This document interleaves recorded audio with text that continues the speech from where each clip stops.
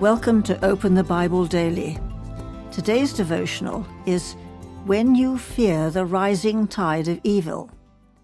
Psalm 92, verses 7 and 8 reads, Though the wicked sprout like grass and all evildoers flourish, they are doomed to destruction forever. But you, O Lord, are on high forever. We all know what it is to feel distressed over the rising tide of evil in our world. But the Bible encourages us to look at human defiance toward God from an eternal perspective. If we consider the world only from the perspective of our lifespan, we can feel that evil is taking over.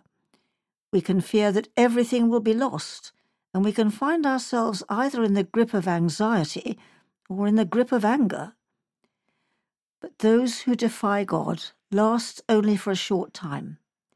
The enemies of God who opposed him in the 7th century are all gone. The same is true of those who opposed God in the 9th century and the 11th century, and in every other century.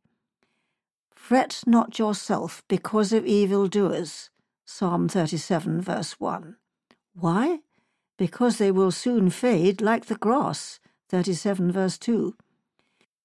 From God's eternal point of view, the wicked are here today and they are gone tomorrow, but God is everlasting. Jesus rose to an everlasting life. God shall prolong his days, Isaiah 53, verse 10. And you are his offspring. You have life everlasting. The wicked will soon be gone, and you will dwell in the house of the Lord forever. Psalm 23, verse 6. What is a growing evil that you are concerned about today? How might it help you to take God's longer, eternal perspective on it?